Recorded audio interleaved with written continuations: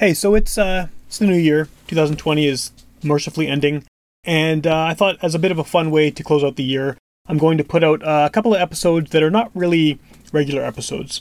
Back in the fall, we put on the Manitoba Podcast Festival virtually, obviously because of the pandemic, and there were some really great panels on a whole pile of podcast-related topics, and I moderated a couple of them. So the next two episodes are going to be panels that I moderated at the festival.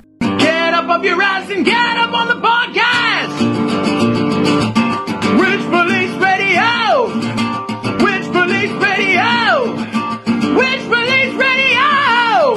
Which Police Radio? Get up off your ass and get up on the podcast! Which Police Radio? Welcome to the Manitoba Podcast Festival. This is the second panel. I hope that a lot of you caught the first panel this morning, which was the Podcasting 101, just kind of the raw basics for starting a podcast and getting going on that. And this one's a little bit more, I don't want to say in depth because that one was fairly in depth as well, but we're talking to people who, have podcasts that are already in effect. They've already been working on them. They've already been developed their format, their subject matter. And now this is to sort of discuss just growing an audience and keeping that audience. Because I think that, as may have come up in the first panel, one of the biggest problems people have with podcasting is that they start it and it's going well, but then they don't see the numbers that they want to get and they bail. I know a lot of people personally who have started podcasts and have just completely quit after 3 episodes because they didn't see what they expected, which was, I think, celebrity level numbers, which is unrealistic, but that's kind of how it happens. But I think just to get everything started here, since all of our panelists are here right now, I'm Sam. I am one of the co-organizers of the podcast festival for the past 3 years. I host a show called Which Police Radio, which is a music interview show talking to local Manitoba musicians and music scene related folks. And so we have guests for the first time on this festival from the US. So maybe we'll start with you guys who host the Propagandhi podcast. And the reason I wanted you on is A, because I listened to your show and I really like it, and B, because you're from out of town, out of country, and you're focusing on a very local Manitoba topic. So if the two of you want to just introduce yourselves and maybe let the audience know who you are, we can go from there. Yeah, my name is Keith Goff. I am an 8th grade U.S. history teacher, and I'm a co-host of Unscripted Moments, a podcast about Propagandhi. And Greg and I have done just about 20 episodes so far, and it's been, a lot of fun, and it's also really cool to be a part of this. And I'm Greg Soden. I'm a teacher. I live in Buffalo, New York, right on the border with Canada. The border is currently closed, so I miss going across a whole lot. But I am the co-host of Unscripted Moments, a podcast about Propagandhi, and I also have another podcast called the Classical Ideas Podcast, which is an academic podcast about the study of religion and philosophy in the world. And our Unscripted Moments podcast has 20 episodes almost, and my Classical Ideas podcast has 177 episodes. So I've been doing this for a bit. For sure. And then Ryan McMahon is our other panelist here. And I think the reason I wanted kind of you as well as these guys on the show is because you've been doing this for a long time. You've had a number of shows that have pulled in big audiences, and you continue to churn out content, at a pretty remarkable pace. And you've certainly grown over the years that I've been listening to your stuff in terms of just, size and public awareness of what you do. So do you want to just introduce yourself and give a bit of background about your podcasting history? Sure. It's nice to be here with everybody. Thanks for coming. Well, no, thanks for having me, and congrats on the festival under, pretty extreme circumstances. So kudos to you guys and the volunteers and people that got behind this to bring us together today. It's always a good day when nerds can unite and talk about podcasting. So sure. Yeah. And everyone watching, I love you beautiful nerds too. So I started podcasting in 2008. I was a stay-at-home dad. I bought a MacBook to go to law school, and very quickly learned I didn't want to go to law school. So I had a MacBook with GarageBand on it. And back then, inside of GarageBand, there was a little purple icon, podcasting icon, and I pressed it. And back then, it would open up a pop-up inside of GarageBand that was basically like a WAV file. And I hit record, and I didn't know what I was doing, having never used any sort of digital audio software before. And I saw the WAV file flat, and I thought, well, I don't have a piano to plug into this thing. Like, I can't make music. So I was about to close it until I saw the WAV file bounce, and I thought, oh, there's a microphone on the laptop. Right. And I was a stay-at-home dad and a stand-up comic that had just left Toronto. I was in a new city, didn't have friends, didn't have a community, and I turned to podcasting basically as a chance to continue to stay sharp in comedy writing, and sort of the rest is history. I've never left the podcasting space. I've doubled down into it a number of times through both my own efforts in podcasting, but building a podcast network for Indigenous people. It's called Indian and Cowboy, and I support new podcasters. I mentor a lot of different podcasters in a lot of different ways, and then of course my own work has now found audiences, and I'm very passionate about this space. I protect this space from the dirtbags that try to come in and make money from the space. By pulling bullshit over people that don't know better, including advertisers and funders and investors. And we'll get into all of that a little bit later about about audience. But I'm really passionate about the space and really grateful to be here today. So thanks. Cool. Well, that's awesome. I'm glad all of you are here. And kind of the reason I was hoping that this would work out with these two sets of podcasters here is because, like I was saying before we started here with you guys, there's a bit of a different route towards getting larger numbers of listeners, because the Propagandhi Show is only how many months old at this point? Jeez, 6? I think it was like June. So yeah, it's really new, right? So, but you're pulling in numbers, based on your tweet the other day that I think a lot of beginning podcasters would be very jealous of.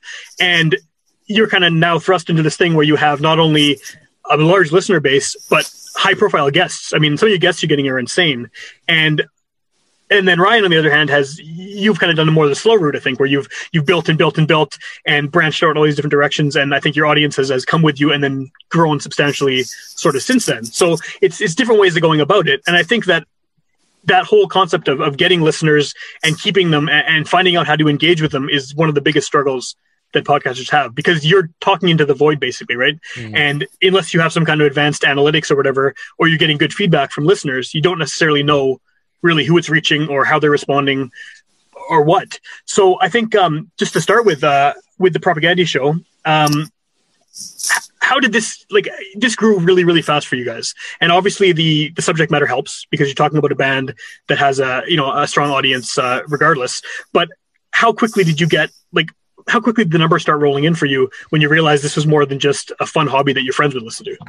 So the first month that we were live, we only got like 400 downloads in the whole month. But the only reason that anybody even knows about the show is because, first of all, Chris Hanna very graciously shared what we were doing on his Patreon page. Then he also put it out on Twitter to his 30,000 followers who follow the Propagandhi official Twitter. And then Todd Kowalski was very gracious about sharing out some of the episodes on the official Propagandhi Instagram page. And then we also had Sue Lin as a guest very early on in the show, and then Sue Lin shared the episode of Tertium Non Datur that they were a guest on. So it's complete luck. I feel extremely fortunate that the band didn't completely freak out, because it's a very serious set of songs, and it's a long legacy of amazing work that this band has put together, and we're just a couple of fans. And the goal of the show was just to put together a show that fans of Propagandhi talking about Propagandhi songs and then getting a lot of stories down on the record for why people like it. So all I did is I just go on Twitter and Instagram every other day, and I search Propagandhi in the search bar, and I go and I like a bunch of cool tweets and a bunch of cool Instagram messages, and I just try to be really engaging with listeners. But we're very lucky that the band was cool with it, like right from the very beginning. So that honestly, it's just good luck as well. Yeah, and I think that helped connect us with like some initial listeners, starting conversations, people saying, oh, I didn't even realize there was a podcast about this band. And a lot of those people we continue to just, chat with, all things related to music, just using social media. But I think that that endorsement and that the sharing from the band itself, especially as Chris has his own podcast on Patreon. Yes. We were very wary of, seeming like we wanted to cut into that space or step on his toes. So we've been sure to encourage, our listeners to also support his show, which is way better than ours. Well, something you said a little bit earlier about kind of the seriousness of the material you're talking about, right? And then the kind of the depth of material. It's talking about social issues, talking about political issues.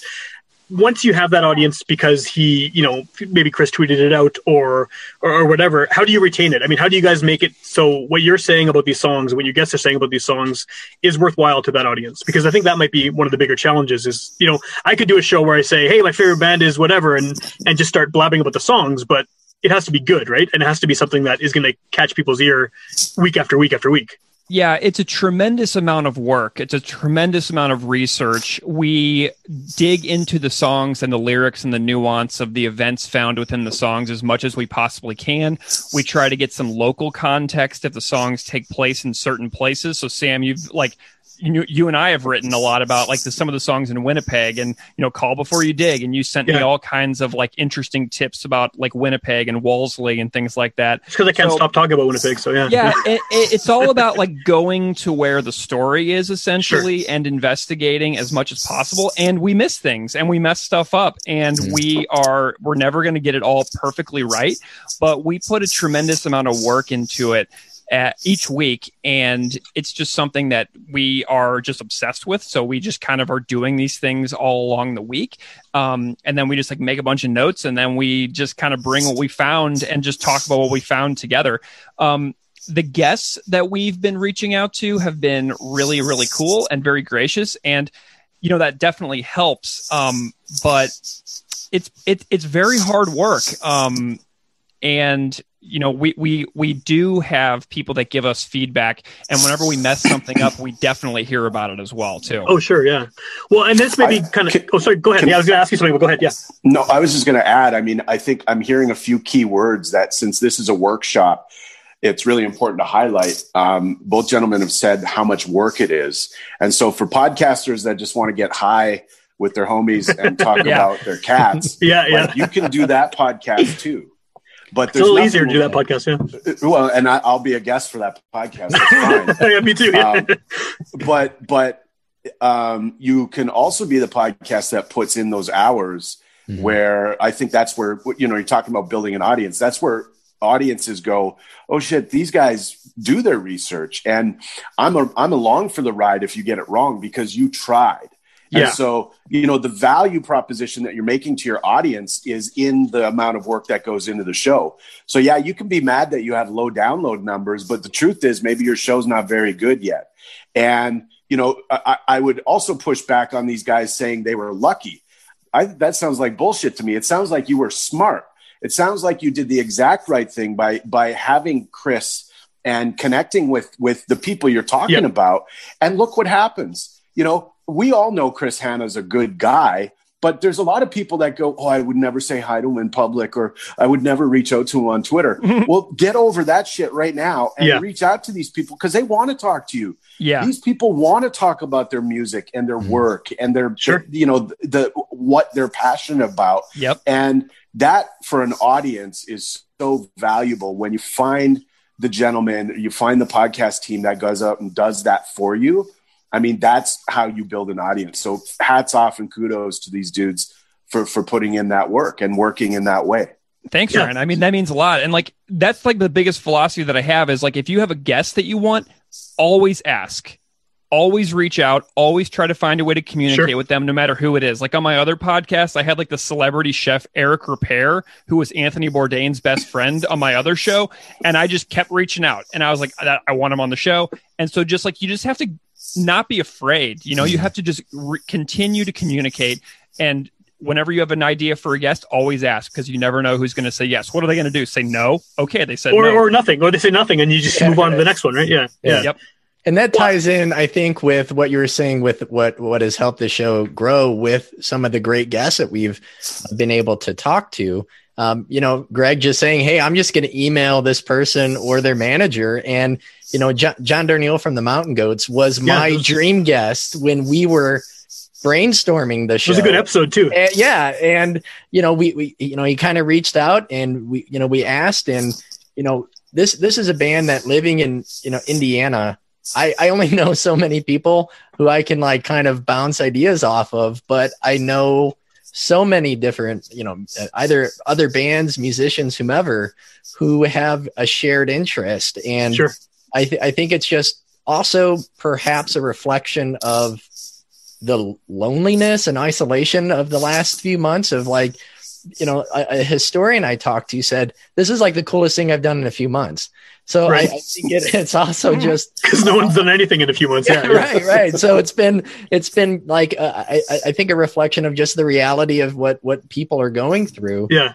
To be able to just take 45 minutes to just talk about music for a while.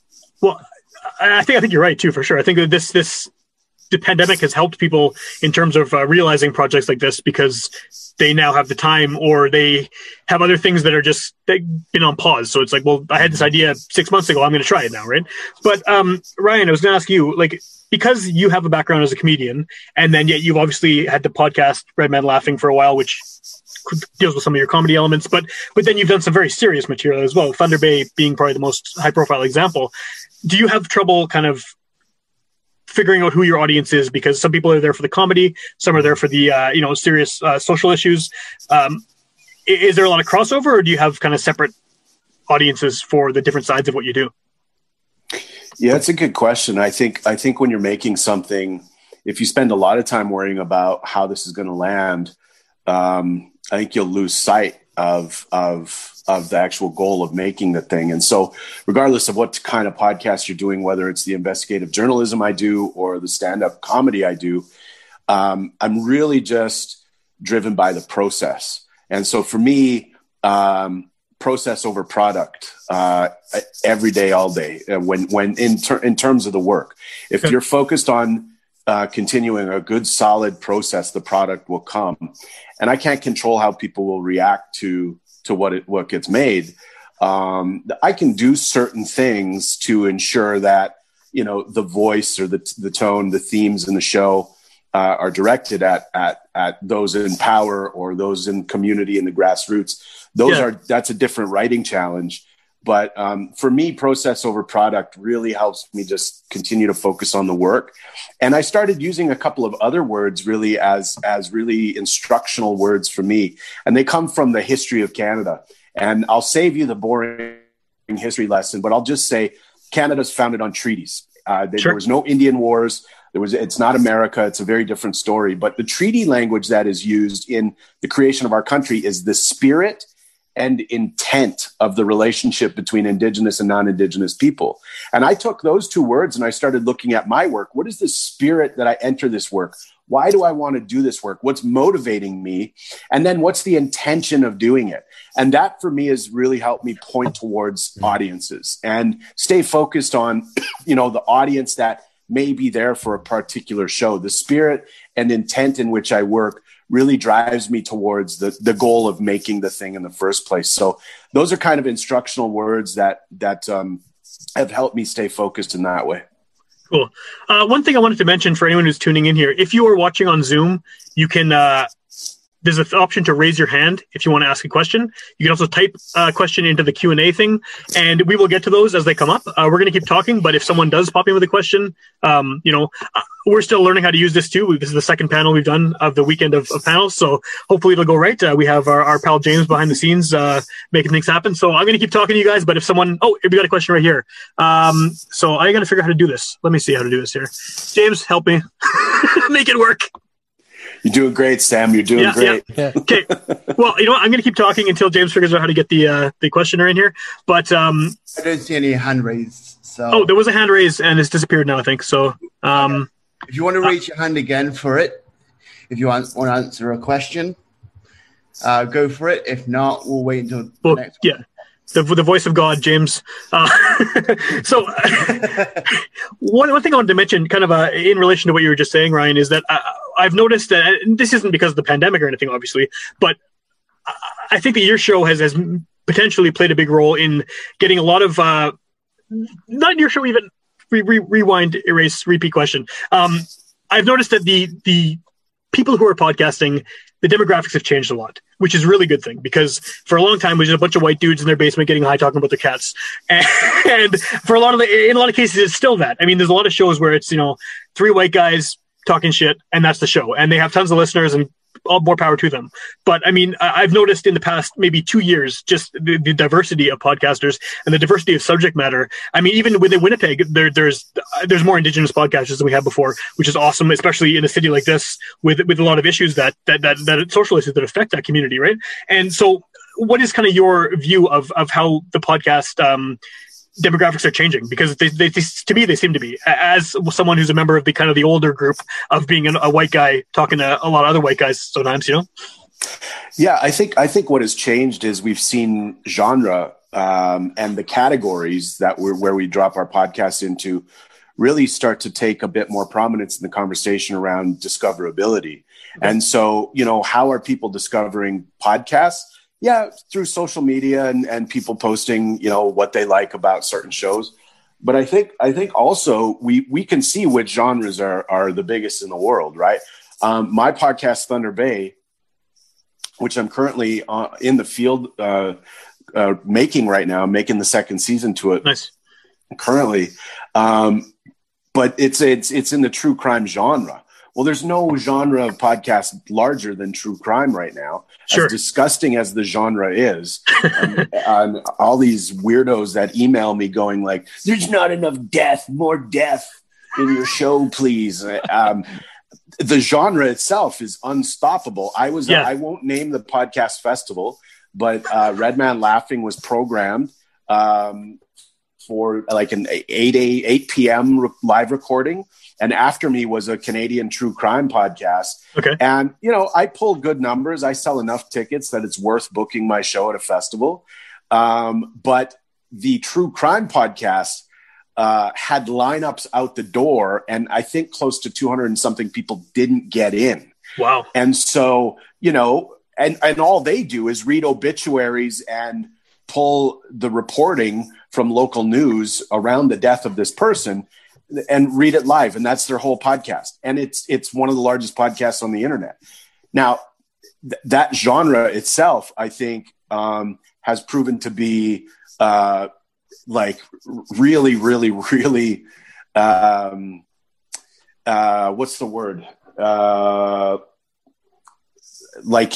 Fuck. Why is there no words in my mouth? You make money. You can make money. You can really monetize it. It's monetizable. Totally. And so I think the move to focusing on specific genres, comedy podcast, business podcast, people go, "Oh, do you listen to podcasts?" Yeah, I listen to this business podcast. I think there's something about the genre and the categories that has really changed in podcasting, which is why we see sort of more and more specific type of genre shows doing well. Okay. That's a good point. Yeah, it's still sort of. I feel like podcasting was at first described as being like the Wild West, where there's no rules and there's no no one's overseeing podcasts, and it's still like that a little bit, but it definitely seems to be moving more towards people trying to find kind of corporate ways to make money off this, and that's obviously not going to happen for people starting out a podcast in their basement, especially not right away. And I think that's, again, like I said at the beginning, I think that's a lot of people's problem is they see like a Joe Rogan or somebody who's making millions of dollars talking about psychedelics and fucking MMA, and then they start their own podcast talking about the same thing, and they get 2 listeners, right? And it's like, so yeah, I don't know. What advice would any of you have for someone who is starting out and has got past that point where they've produced a show, they're happy with the content, they've done all the work, and then they put it out to crickets? Well, so I did start a podcast from scratch out of a classroom in Columbia, Missouri in 2017 to crickets. And I thought it was just going to be like a local project like that I would do for my parents and the students that were in my classes. Yeah. And after about 20 or so episodes of that, which I use as a classroom resource. A few people found me and they're like, "Oh, I'm the publicist at so-and-so publisher, and we're interested in having this person on your show." So Right. like, the longer you stick with it, you never know what opportunities are going to arise from doing something that you don't know where it's going to go when you start it. But if you stop at episode 2 or 3 when you only get like 9 downloads, you're missing out on what it could become in the future. Like, because my little classroom project that I did starting back in 2017 now has like 200,000 downloads around the Nice. world, and I've been invited to speak at academic conferences.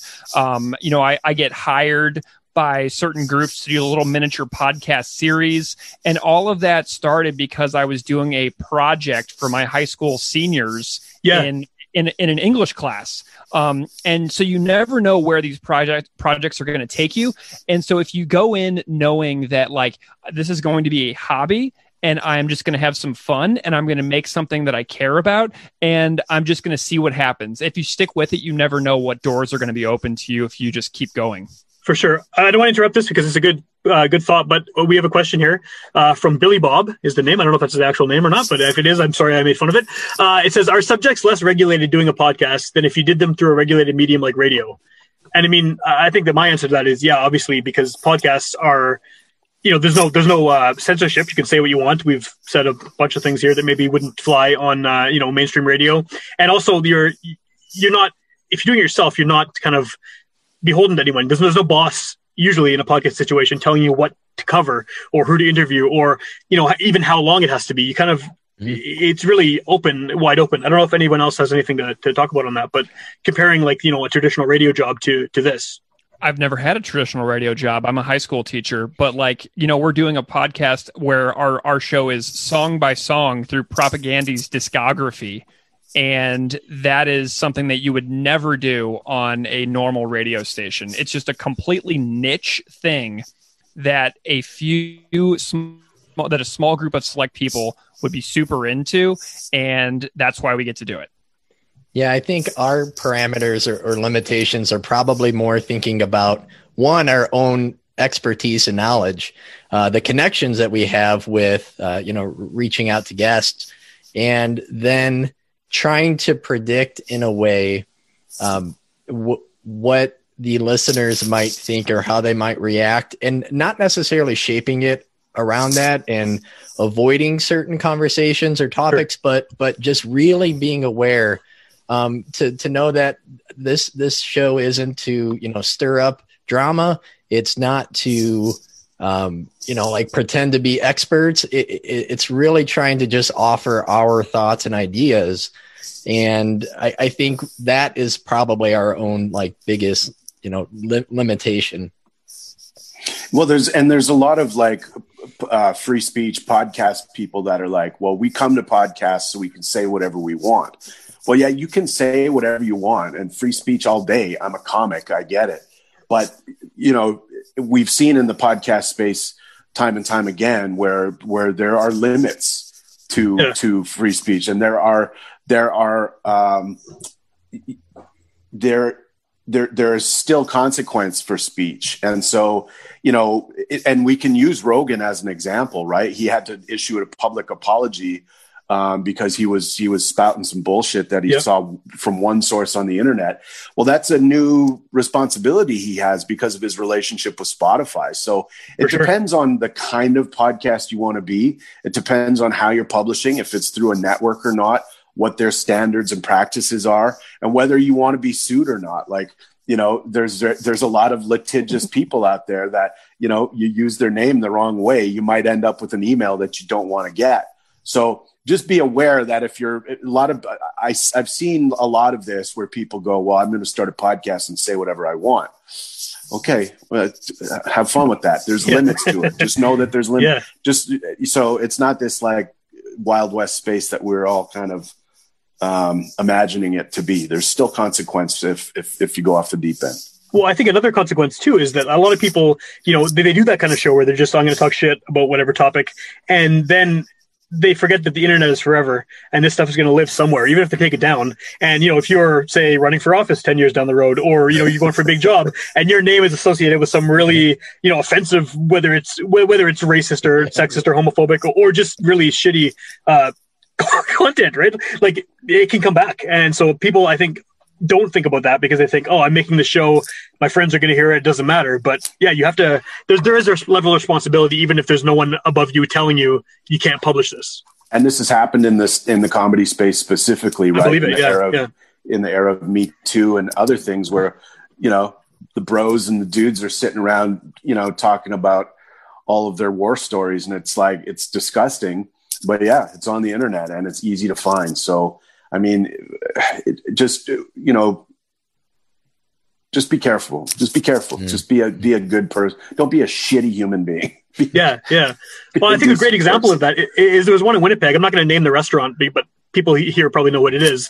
And they started a podcast out of their restaurant, and they did about 2 episodes. They're like promoting the hell out of it all over their social media, that it was a thing they recorded within the restaurant, and they started talking smack about their customers, like on the show. And it wasn't a very good PR moment for them. And I don't think they expected it. I think they thought, they've watched, some of these podcasts that are a little crass and, people saying whatever they want and getting drunk while they do it. And then we can do that. We have a bar. And yeah, it lasted like 3 episodes and then it got completely removed. But I think they lost probably quite a few customers because it said some awful things, So yeah, you got to watch out. Sam, can I go back to the starting from scratch thing? I just wanted to add, when you're starting, make a bunch of stuff and don't publish it. Mm-hmm. Like, make a bunch of episodes of your show before you hit publish and then make them better. Yeah, I'm guilty of it. I look back on my feed and there's, I don't know how many hundreds of episodes combined that there is, but I look back on some of the stuff that I couldn't wait to publish. And I was like, because you get that little hit, that little hit of dopamine. That's like, hit publish, baby. I'm going to watch the downloads roll. And so you hit publish too early. And, 3 months later, you look back on it and you're like, God, that is a steaming pile of crap. How did I publish that? Well, just give yourself enough time to practice to make your show as good as possible. I'm gonna be the grumpy uncle in the room, I suppose, and just say, if your podcast isn't being downloaded, it may be because it sucks. It may be because it's not ready to publish yet. And so I always encourage people when I do workshops and help people start, tighten up that format, think deeply about that format, find pieces of other podcasts inside of their formats that work, and see if you could replicate them inside of your own show in your own context, and just get really comfortable inside of your format. Because, that is the reason why I tune in time and time again to specific podcasts, because I know that they're going to do that favorite bit of mine, or that for sure, weird Canadian history trivia. And I look forward to that inside of that podcast. That only comes through creating a strong format. And so I would encourage new podcasters looking to start to think deeply about the format of their show, to publish a bunch of practice ones before it goes out into the world, and just make really sure that you feel good about the show you're making.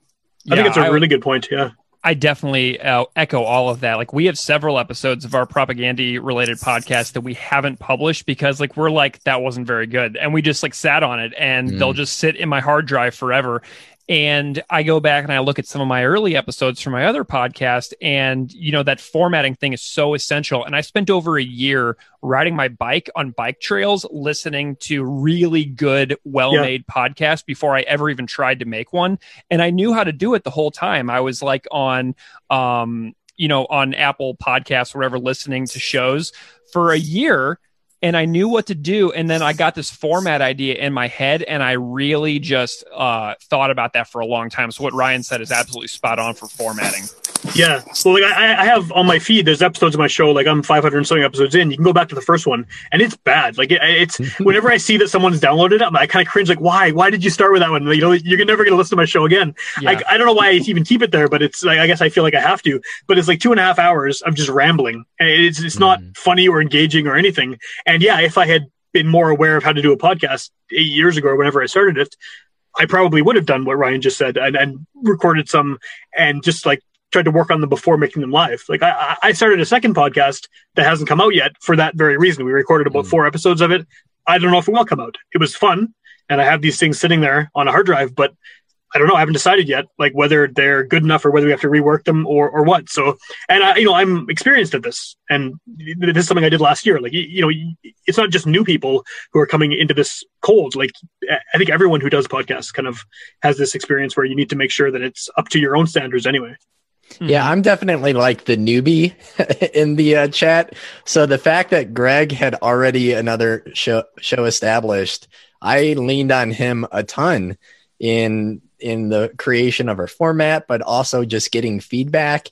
And I think even in the short time, like I feel like my confidence has grown in my interviews, but also in our conversations. And I think if we would have practiced more beforehand, I would definitely feel even better about like our first few episodes. But even in that small time, I talk for a living. I talk for a living to an audience, but it's so different. Just looking at Greg on Zoom and knowing people are going to be responding, it took me a while to get over that. And I feel a lot more conversational and natural now that we've done it a ton. Yeah, for sure. Well, I think I broke the hand raising thing, but the good thing about this is if you do want to ask a question, try the Q&A thing. That seems to work. And this is also going to be saved on it's streaming right now on our Facebook page for the festival, and it's going to be on there for a long time. Hopefully we'll put it on YouTube and stuff too. So if someone sees this weeks from now or months from now, if they have questions, maybe we could shoot them to some of you guys too and see if we can answer that way. But I think it's a really interesting conversation because in previous years we've done this live, and it's been a little more difficult to get this kind of in-depth level of conversation because we've had short panels and then a lot of networking in person, and this kind of gives us an opportunity to especially with people who aren't necessarily in Winnipeg too, right? So it's very cool that all of you are doing this. I appreciate it. So I guess we're wrapping up pretty soon, so if anyone has any questions, now is your chance. But one thing I want to say, can I add something, Sam? Yes, you can, absolutely. Oh, were you? No, sorry, you were going to ask a question. Go ahead. I'll think of a better one while you talk. Well, we have just such a good example of a new podcast starting, and it's got a built-in audience, Propagandy fans, right? Sure. And so, look, if you're starting and you're like, there's a difference between like. How do I say this nicely? Not everyone should have a podcast, okay? It's like a theater fringe festival. Anyone can submit to the fringe festival. It doesn't mean you should write a play. It doesn't, like anyone can do it, but it doesn't mean you should. And I encourage podcasters, so I'm not trying to discourage you, but if you want to have a voice and you want to use your voice and do this kind of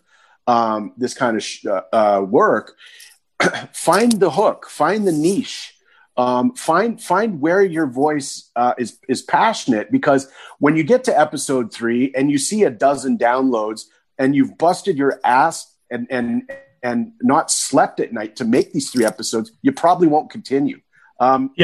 There's some research that suggests close to 80% of podcasts in the Apple podcast directory have less than 3 episodes. For sure. People just burn out. They bail. So you have to be passionate. You have to want to really want to do this, but find a niche. There are knitting podcasts that have been in the top 200 for the last decade.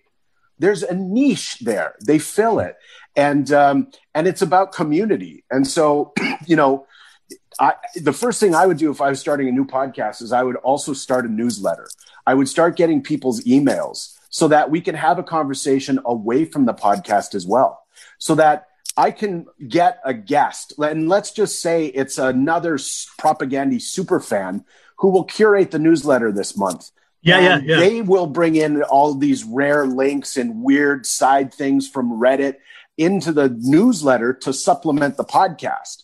And all of those little side efforts, whether it's an Instagram or a Twitter page, all of the little supplements to the podcast build your audience. And yes, I want to listen to the podcast because I'm a Propagandy fan, But if you can give me 5 weird tidbits about propaganda that I may not have known about in your newsletter, and then send me to the link to your latest episode once every 2 weeks, you're just supplementing the work with other types of work. And I think that is a really important way to grow an audience. Is don't just depend on your RSS feed. There are other tools at your disposal. And I encourage people to really think deeply about newsletters. Well, a great example of a newsletter, too, is Canada Lens. I mean, I know you've done work for them with Thunder Bay. And every time I see it in my inbox, I'm always annoyed because I'm like, I just listened to the episode. But then every time I just click on it anyway, and I usually find something else, a link to an article or something about what I just heard. And like, I usually don't sign up for newsletters, but that one is one I use literally every week. And it's been useful. So for sure, there's definitely an option for that.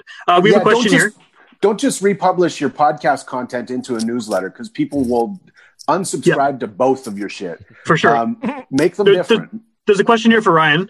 It's from Tony, who is a local podcaster, and they're on the show. They're on a couple of these panels, including the one that just happened an hour ago. And the question is, Ryan, this may seem odd, but do you ever forget that you're an Indigenous creator in a predominantly white space? I find I have to remind myself that I'm Indigenous/queer. No, I never forget that. And I will say, obviously, visibly, I'm not Indigenous. And so the privilege I carry in that way also opens up doors. The first joke I ever told on TV was they only gave me this comedy special because they thought I was white. And that's the truth. And I'll die believing that's why CBC put me on TV. So that means in the podcast space in particular, I feel a specific responsibility to continue making space with my privilege. And so that's where making Indian and Cowboy as a platform for Indigenous voices was really important to me. But it's always front of mind in a predominantly white space that we continue to make voices for those on the margins.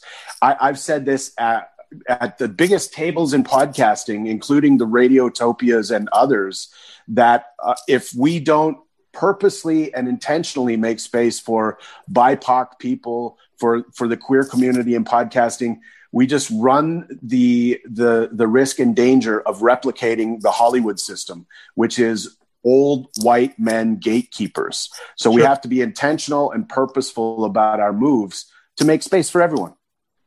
Well, I think as a podcaster who is one of those old white men gatekeepers, not a gatekeeper because no one listens to my show, but give yourself more credit, Sam. I wouldn't be here if you were that guy. That's fair enough.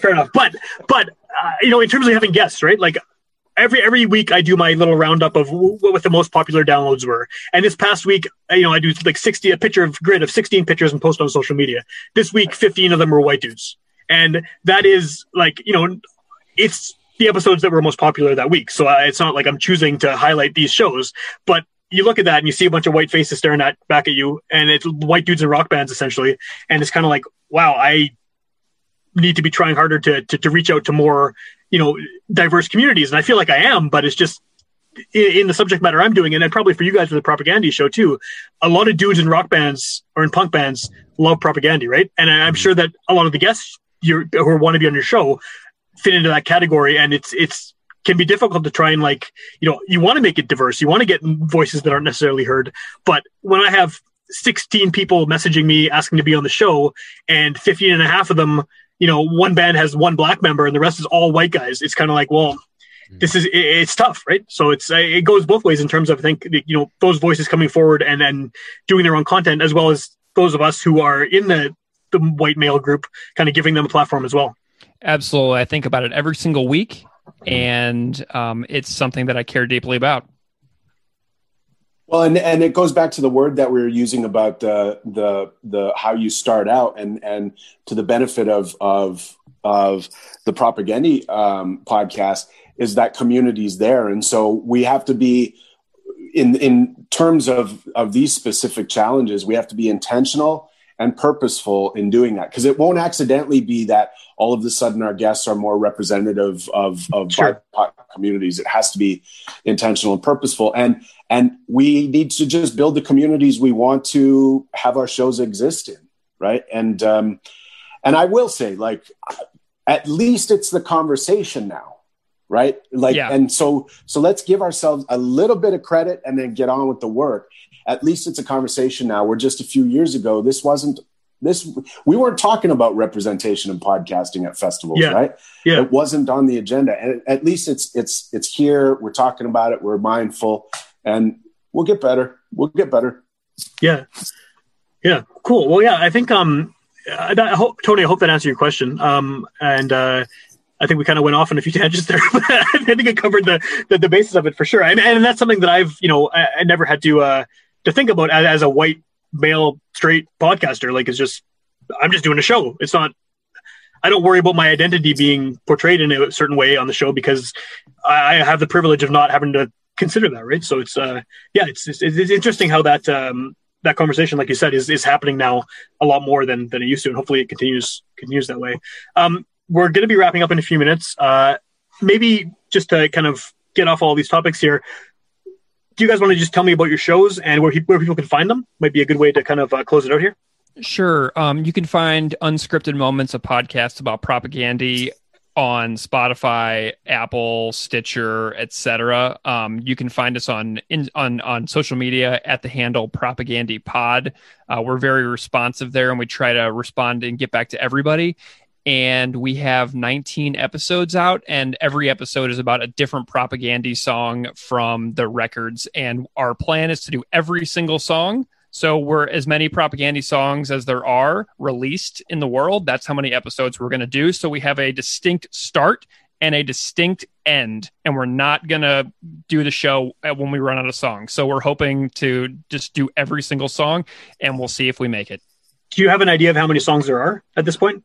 We're shooting for trying to get like 100, because there's about 88 songs that are released on full lengths, and then a variety of, the 7 inches and the compilations and the live tracks and stuff like that. So we're going to try and get through as many as we can. If we can get over 100, I would be absolutely thrilled. Cool. And what about you, Ryan? Where can people find your work? Red Man Laughing is the name of my podcast that I've been doing for a number of years. But I'll direct you towards the Thunder Bay podcast that I made with Canada Land. Season 1 did very well for us. And as I say, I'm currently in Thunder Bay in the field making season 2. And you can look for a trailer. I'm not allowed to say, but very soon, within weeks. You can look for the trailer and Thunder Bay podcast, wherever you listen to podcasts. Well, I think I've told you this before too, but Thunder Bay is like, the first season was fantastic. It was one of the best podcasts I've heard in a long time, and I'm really happy you're doing a season 2. For people who haven't seen the show or heard the show, do you want to just give a bit of background of what Thunder Bay is all about? Thunder Bay is a city in northern Ontario. It's close to where I was born and raised, in my hometown, and the city of Thunder Bay really is the city of Canada. It's a failed experiment under the guise of colonization. Those that suffered the most at the colonial experiment through North America are Indigenous people. And the fallout in Thunder Bay has been very specific and very, very public. And so we enter Thunder Bay at a time in the first season of the podcast when the mayor is being investigated for extortion. The police chief is being investigated for obstruction of justice. There have been an inquest into the undetermined deaths of 9 Indigenous youth that came to the city of Thunder Bay to go to high school because they don't have high schools in their First Nations communities, mixed with a whole bunch of other usual problems inside of cities: gangs, bad drugs, human trafficking, and we go right into the middle of it and package the story to investigate why colonialism fails and why Canada, in large part, has failed. And we're back here in season 2. For those that have listened to season 1, we're back here looking at the systems that fail and digging deep into the systems that fail. So, to be continued, I suppose. Cool. How long does it take you to put together a season of that show? Just out of curiosity. Season 1 took me about a year and a half, the better part of a year and a half. This one will be much quicker. So Cool. I've been working on this since basically the start of lockdown, the start of COVID. So it'll be about 8 or 9 months. But this time I have a team.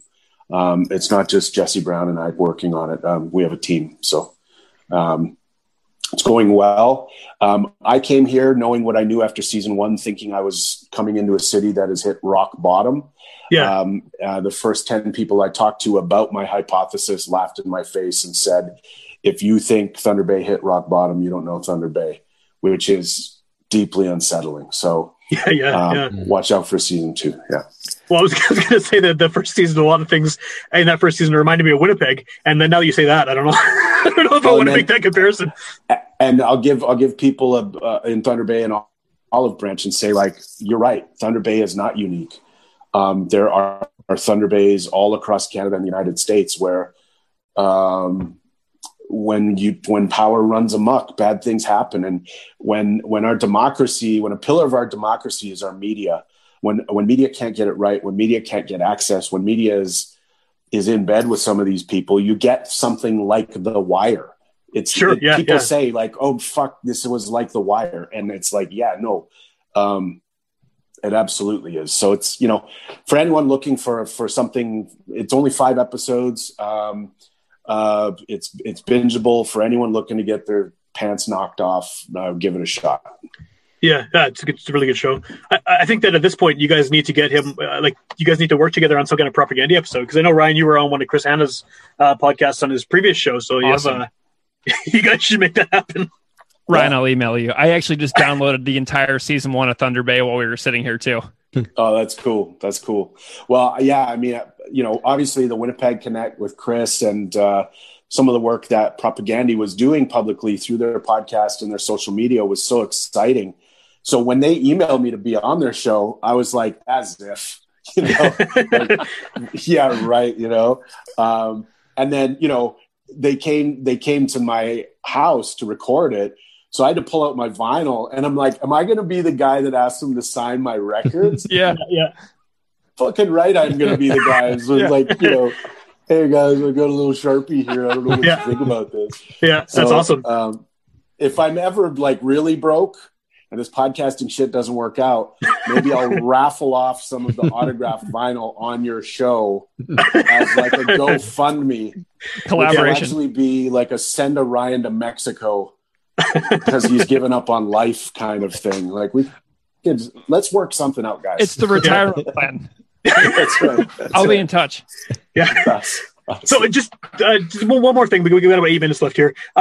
So what advice do you have for someone starting out? Because I think that, like I've said a few times now, one of the major roadblocks is just not having an audience and feeling like you're defeated and all this work you put in was for nothing. I know we've kind of gone over a few things throughout this about, ways to sort of develop that. But if someone comes to you and says, I know you do a podcast, I know it's successful, what the hell do I do to make mine reach an audience? What would be the easiest answer there, the most obvious answer? There are different answers depending on if people need to make money, for one. Keith, go ahead. Of course, yeah. Yeah. So I think, Ryan, the words you said were spirit and intent, right? So I think it's individual purpose. For me, I didn't want to make money. I didn't really care if a ton of people were listening or not, or if we actually got the big name guests that we had brainstormed. I just wanted to talk about something I really care a lot about and to learn more about it. And if people thought it was good, and if I got a little better along the way, then I would keep doing it. And that was like my personal goal. And that's what I kind of that's what keeps me going. And what I hope to get better at. So I think it's individual. And for me, I mean, that's what it was. Fair enough. Ryan, go ahead. I would just say community. Like if you're starting out, take a look at the category that you're going to upload your show into. Find 5 or 10 podcasts to listen to inside of the category. Look at your competition. Look at your comrades. Look at the people that you might be able to invite onto your show because they have podcasts in the same category, and vice versa. Look to get onto their shows if possible. Community. If you're doing this alone, it's very lonely. If you're doing this alone and in a silo or in a vacuum, you will quit. I guarantee you will quit. So try to find that community and try to find, sometimes, and especially podcasters, I find podcasters to be really kind and gentle people. They want to help each other. This is an open source medium, right? This isn't a gated community. And there are really good people that when you need a kick in the ass, they'll kick you in the ass. But when you need a thumbs up or a kind comment about the hard work you're doing to try to make a difference or to try to build an audience or to publish your show, you'll find that in the podcast space. So get your community, identify who your comrades can be, and roll with them. Roll with the community. I think, especially because this is the Manitoba Podcast Festival here in Winnipeg, between festivals every year, we've been meeting once a month, whether it's on Zoom because of the pandemic or in person at like a Robin's Donuts or something. And we've developed, it started off this festival 2 years ago with 3 people, and I was doing someone else's podcast, and that's how this conversation came up between me, that host, and his producer. And we wanted to do something to build a community here. And now it's grown to the point where, depending on the month, we could have anywhere from like more than a dozen people showing up. A lot of them have never met anyone before, and they just want to talk about podcasting. So part of the reason that we do this festival every year, I think, is to continue building that local community. And there's a lot of shows that I listen to now that I never would have thought would have been up my alley, but I've discovered through just meeting with people in person and talking to them about what we do. And we give each other business cards at the stupid donut meetings. And then I go home and I have the stack of business cards, and it's like, what is this topic about? I don't even know what this is, but I'm going to look it up. And then it's like, oh, this is my new favorite show. So, by the way, how dare you? Like, the most Winnipeg shit in the world too is a Robin's Donuts. I know. I don't know if our friends in the U.S. know what a Robin's Donuts is, but how dare you guys? I see pictures of Robin's. I'm like, these Winnipeggers are serious about Winnipeg, man. Yeah. Yeah, here in Buffalo, it's Paula's Donuts is our big thing here. Well, we're running out of Robin's Donuts. Like, they keep closing. They're almost gone. And it's funny because I've done so many interviews at Robin's Donuts too. I used to be my go-to to interview bands and stuff. So it'd be like, oh, their jam space is being used or something. Let's go to Robin's Donuts. And I've been counting. There's at least 3 of them that I've been to that are now gone forever. And it's just like the number of Robins I've used as an interview spot is dwindling. And it was great because no one was ever there, which is why it closed. But it was always this empty room, and no one bugs you, and you can sit there for an hour, have a conversation. No one goes there. No, that's right. So it'll be very quiet. Yeah.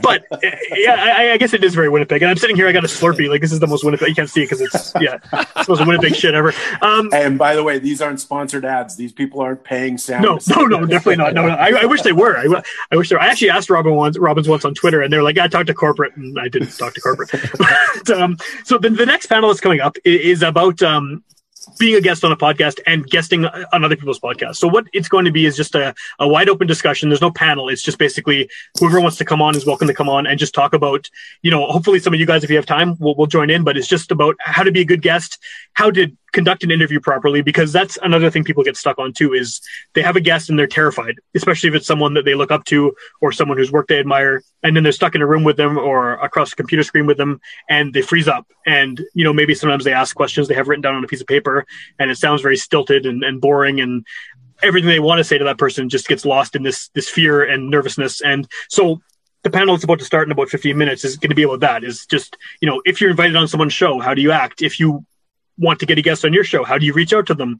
How do you talk to them? So this is a panel, obviously, where we have organized people showing up to talk about a certain thing. That one's going to be more wide open. I'm going to be there. Hopefully we got a lot more people from the community coming, and that's kind of what that's going to be. But I just want to say thanks to all you guys for showing up. In both cases, I listen to your shows regularly. They're on my automatic download things on my podcast app. And I'm really glad we could have all of you on here because it's a fun conversation. And, it's nice that despite the pandemic and despite the lack of ability to do this live, we can have you in Thunder Bay and you guys in the States and make this happen. So thanks again for coming out. It's a thrill. Hey, the other thing, new podcasters, tell people to rate, comment, and subscribe to your show. That's right, yeah. Because a lot of listeners don't even know what that is. So you have to take the time. I can't believe we didn't say that. Rate, comment, and subscribe. And encourage people to do that every episode of your show to build that audience initially. I forget to do that all the time. To do that, right? I do all the time. I just forget. Yeah. Anyway, I got to jump. Thanks, everyone. Right on, guys. Thanks a lot. Okay, Thanks, cool. Dudes. Yeah. Later. So yeah, if anyone's still in here, this is going to go for 2 more minutes until it automatically shuts off, or James somehow pulls the plug. But the next panel is going to be about interviews. I don't know if you guys are able to stick around at all, but if you are, you're welcome to hang out, and that'll be at 2:45.